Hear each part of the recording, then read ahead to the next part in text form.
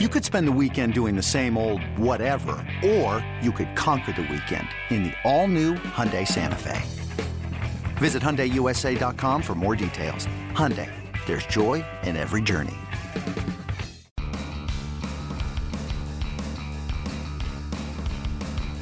You're listening to MLB.com Extras, brought to you by MLB.tv. It's baseball everywhere.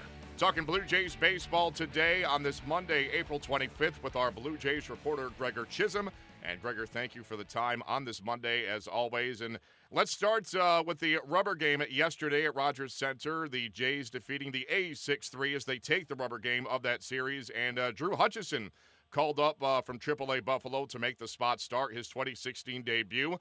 2 runs over 5 2/3 to get the win. He's actually now 21-7 in his career at Rogers Center. He was sent right back down to AAA after the game. And, you know, that really can't be an ideal scenario for Hutchison. But the Jays, on the other hand, have to be the envy of most other teams in baseball, that they have a guy with solid major league experience so that they can plug into a hole at a moment's notice. And that's exactly what they did yesterday, and it led to a win.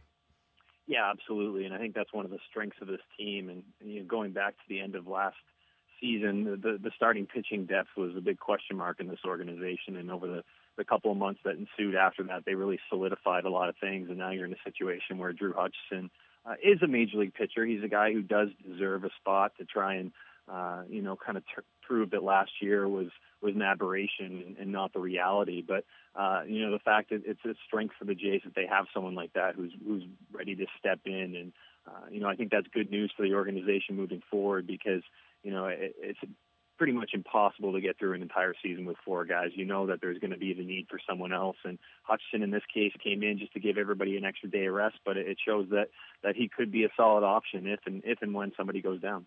And, Gregor, like I said, as for Hutchison himself, this is really not an ideal scenario for him. In your discussions with him in previous seasons, is it difficult for him to know that, yes, he is good enough to fill a gap at the major league level, but not quite good enough yet to remain in the majors permanently?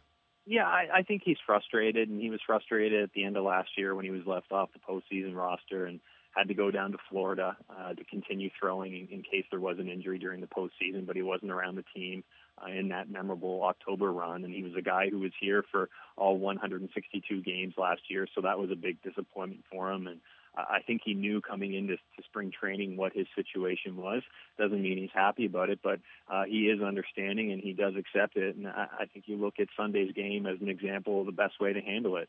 He came out, had a very strong outing, was very appreciative of the support that he received from the sold-out crowd at Rogers Center, gave them a nice little tribute on the way off the field, and he'll be back. He just needs to remain patient and wait for that opportunity because it's going to come at some point. Yeah, I mean, it's one thing to say that I'm going to be a professional and act in a professional manner. It's another thing to display that when the chips are down sometimes, and that's exactly what Drew Hutchison is doing. It can't be easy to be on that Buffalo to Toronto shuffle and vice versa, but he did his part yesterday. The Jays got a win as they take 2 of 3 games from the A's at Rogers Center. Gregor, backtracking a little bit to Friday, Russell Martin left the game due to neck spasms, yet to return to action. Is there a chance that, it's no secret he's been struggling at the onset here of the 2016 season? Were there any perhaps lingering neck issues that have contributed to his slow start, or are the two things unrelated right now? I think they're a little bit unrelated. And I think the slow start is just, we saw it last year from him. In his first year in Toronto, he did get off to a slow start, and there was all those concerns about the big contract he signed and whether or not he'd be able to live up to it. And after April went away, things were fine for him, and I would expect it to be similar this year. I think he's going to turn it around, but there's no question that he's been struggling with the bat. The neck thing came up really in like the last week or so, and that's something that has lingered, and the Jays are going to have to be, cautious of that. They don't think it's anything major, but at the same point in time, you got to be careful when a guy wants to play through it because you don't want it to get worse, and that's what they have to protect against. But, I think it's something that he'll probably deal with for the next week or so, but as long as they, treat it the right way, I don't think it's something that should be long-term. Yeah, you just have to be so careful nowadays with anything involving the neck and the head and the brain, and that's what Russell Martin's dealing with right now, with the neck spasms, and better for the Jays right now to err on the side of caution, keep him out of action, and hopefully he can shake those problems and the April struggles as we head towards the end of the month here. We'll see what happens with the veteran catcher, Russell Martin. Gregor, as we talked about last week, the Jays made some news on two different fronts, one good, one not so good. We'll start with the good, or the potentially good, I should say. The team signing veteran outfielder Michael Bourn to a minor league deal. What sort of a role do you see Bourn playing with the franchise, assuming a major league call-up in the not-too-distant future?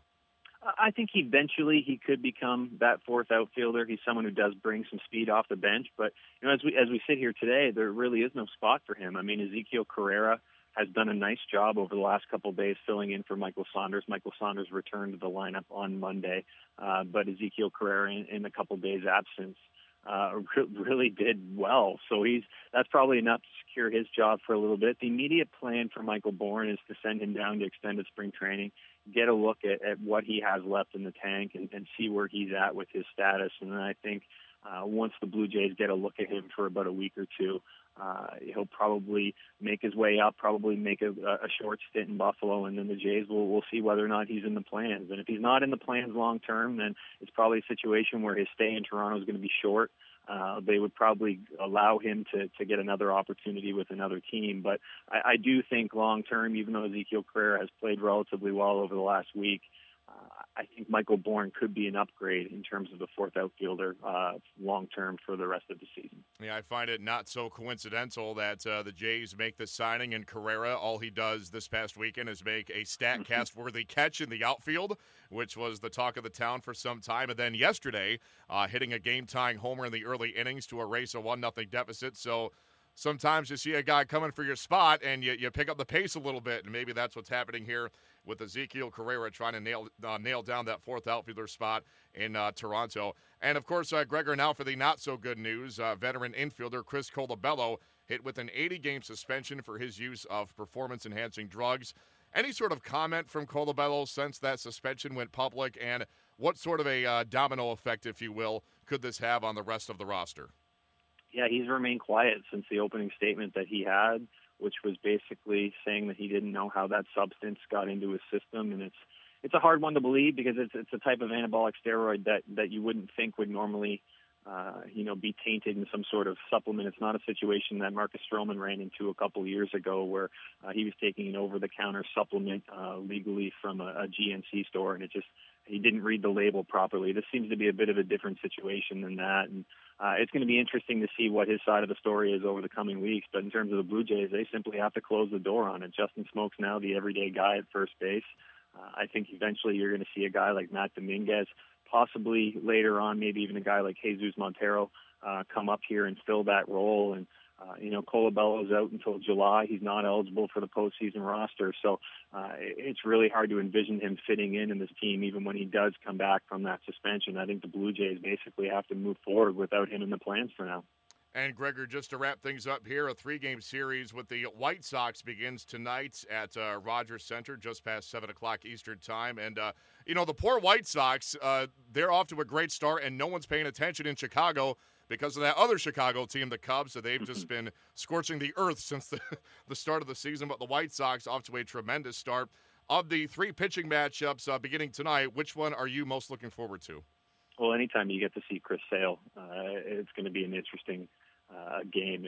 So he's one of the top arms in all of baseball. There's no question about that. And this is an interesting series beyond that as well for the Blue Jays. I mean, you've got a guy, Gianna Navarro, coming back this series.